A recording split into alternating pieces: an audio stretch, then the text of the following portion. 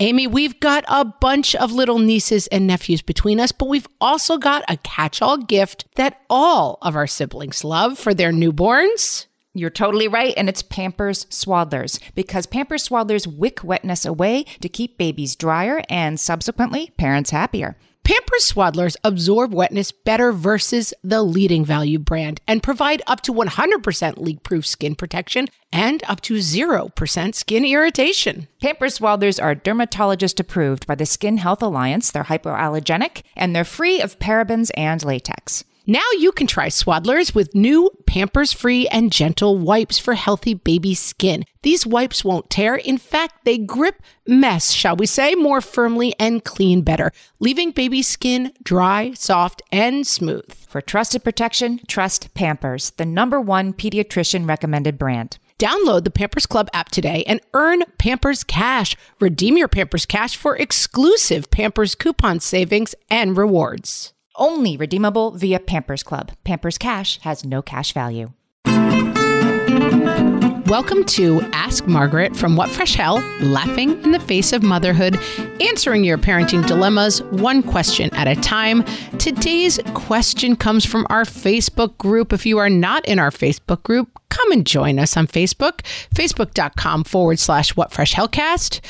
And then you can click on community, or I think it's facebook.com/groups/whatfreshhellcast. You can find us. I have all the faith in you. Come join us there. It's a great conversation between all the moms who listen, and they're giving each other advice, and they're helping people out, and they're asking us questions. Like today's that comes from Kristen, who asks, how much input should I have on my kids' choice of friends?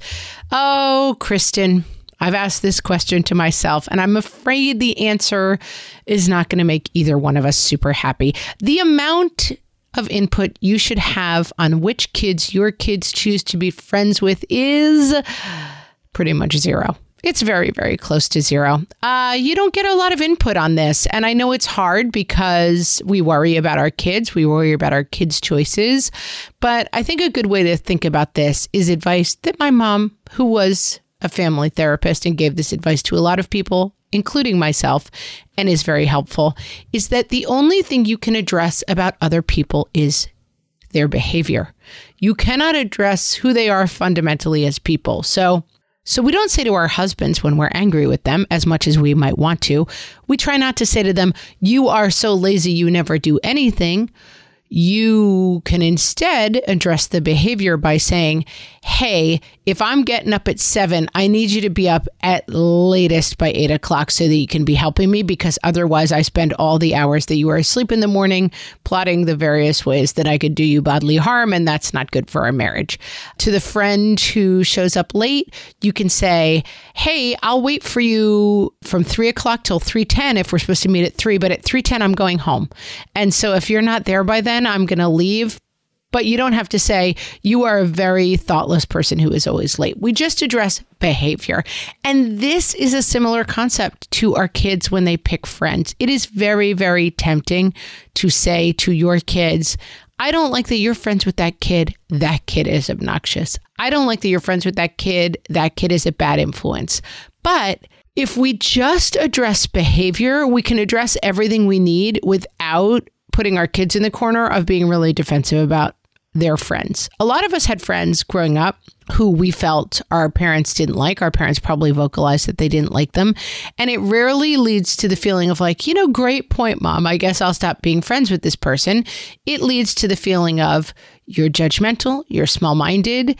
And honestly, sometimes we are. Sometimes we are making bad choices for our kids. Sometimes we think, oh, you should be friends with that kid who's in the chess club. He seems really smart and nice. We don't know that kid. Like maybe the fact that he's in the chess club is not completely definitive of his personality. And so what I try to do with my kids is address behavior. I did not like it when I heard your friend using a curse word in the backyard. I really think that's disrespectful to our house. That's not how we behave here.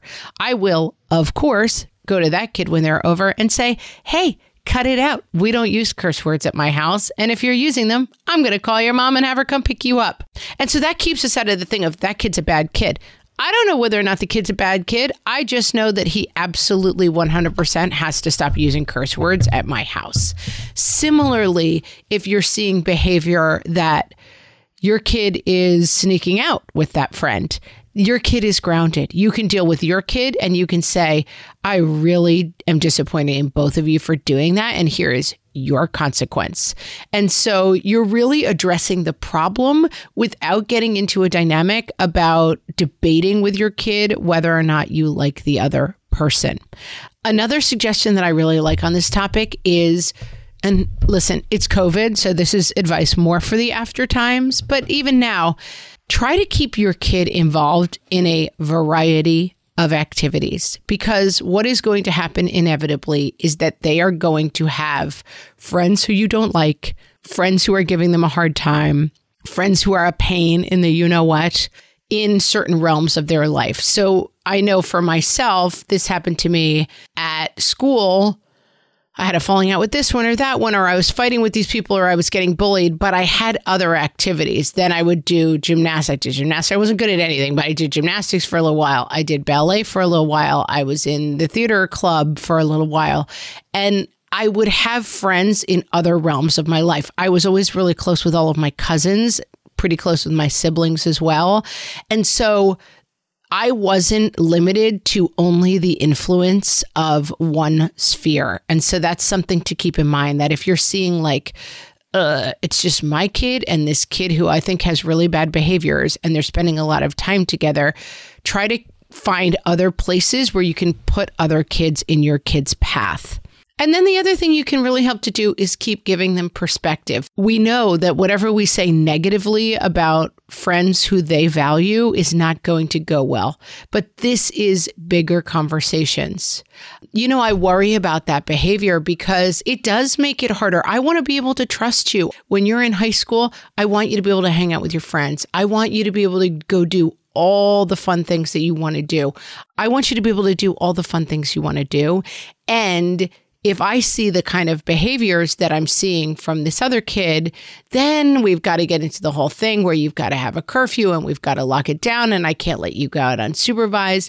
And so I think when you broaden the perspective a little bit on like behavior has consequences, this is the realm you can control. And we're very big on the podcast on what can we control here and who your kid likes, wants to be friends with, wants to date. So we got to stay within our sphere of control. And that is consequences for any behavior your kid engages in, consequences for anybody who is acting up in your house, and then lots of talking and perspective and lots of different varieties of activities so that your kid has more influences in their life than just maybe one or two kids who you're not that fond of. Kristen, I wish the answer was you can always control everything your kids do, especially the punky kids who they want to be friends with, but we're going to have to figure it out another way. I hope that helps. And if you have a question for myself or Amy, you can ask them on our Facebook group. There's a thread there. Just search Question of the Week and you'll find the thread to ask questions.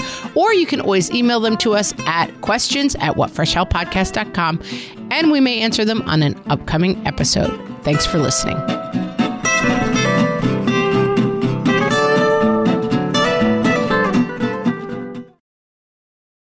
When it comes to raising kids, there's so much to consider. Things like, what do we feed them? When do we feed them? How do they sleep? What does it look like to raise kind kids? How does their nervous system work? How do I keep myself calm? What are my triggers? There's so much that comes into play, and we are distilling all of that information for you at Voices of Your Village podcast, where we bring experts in the field of early childhood and education and psychology and across the board so that you don't have to comb the internet for information. You get to show up and hang out and have shame-free, judgment-free conversations and insights into what it looks like to raise kind, empathetic, emotionally intelligent humans. I'm Alyssa Blask Campbell. I have a master's degree in early childhood education. I'm a mom of two, and I am walking this journey right alongside you doing this work. Come hang out with me at Voices of Your Village, and we can dive into real conversations with actionable tips.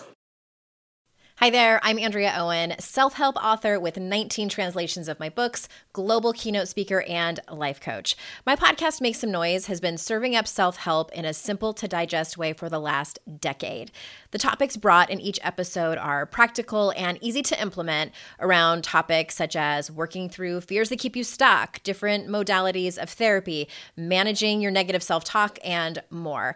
We bring you guest experts, solo episodes, and I even coach listeners on the air around relatable struggles. I also do my best to weave my sense of humor into some heavy topics because, let's face it, life can be pretty hard, and it's so much better when we can have some fun while walking through our challenges. Whether you're seasoned in personal development or just starting out, Make Some Noise podcast will help you become the best version of yourself, the person you're proud of when you look in the mirror and show up in your life. Simply search Make Some Noise with Andrea Owen wherever you listen to your podcasts.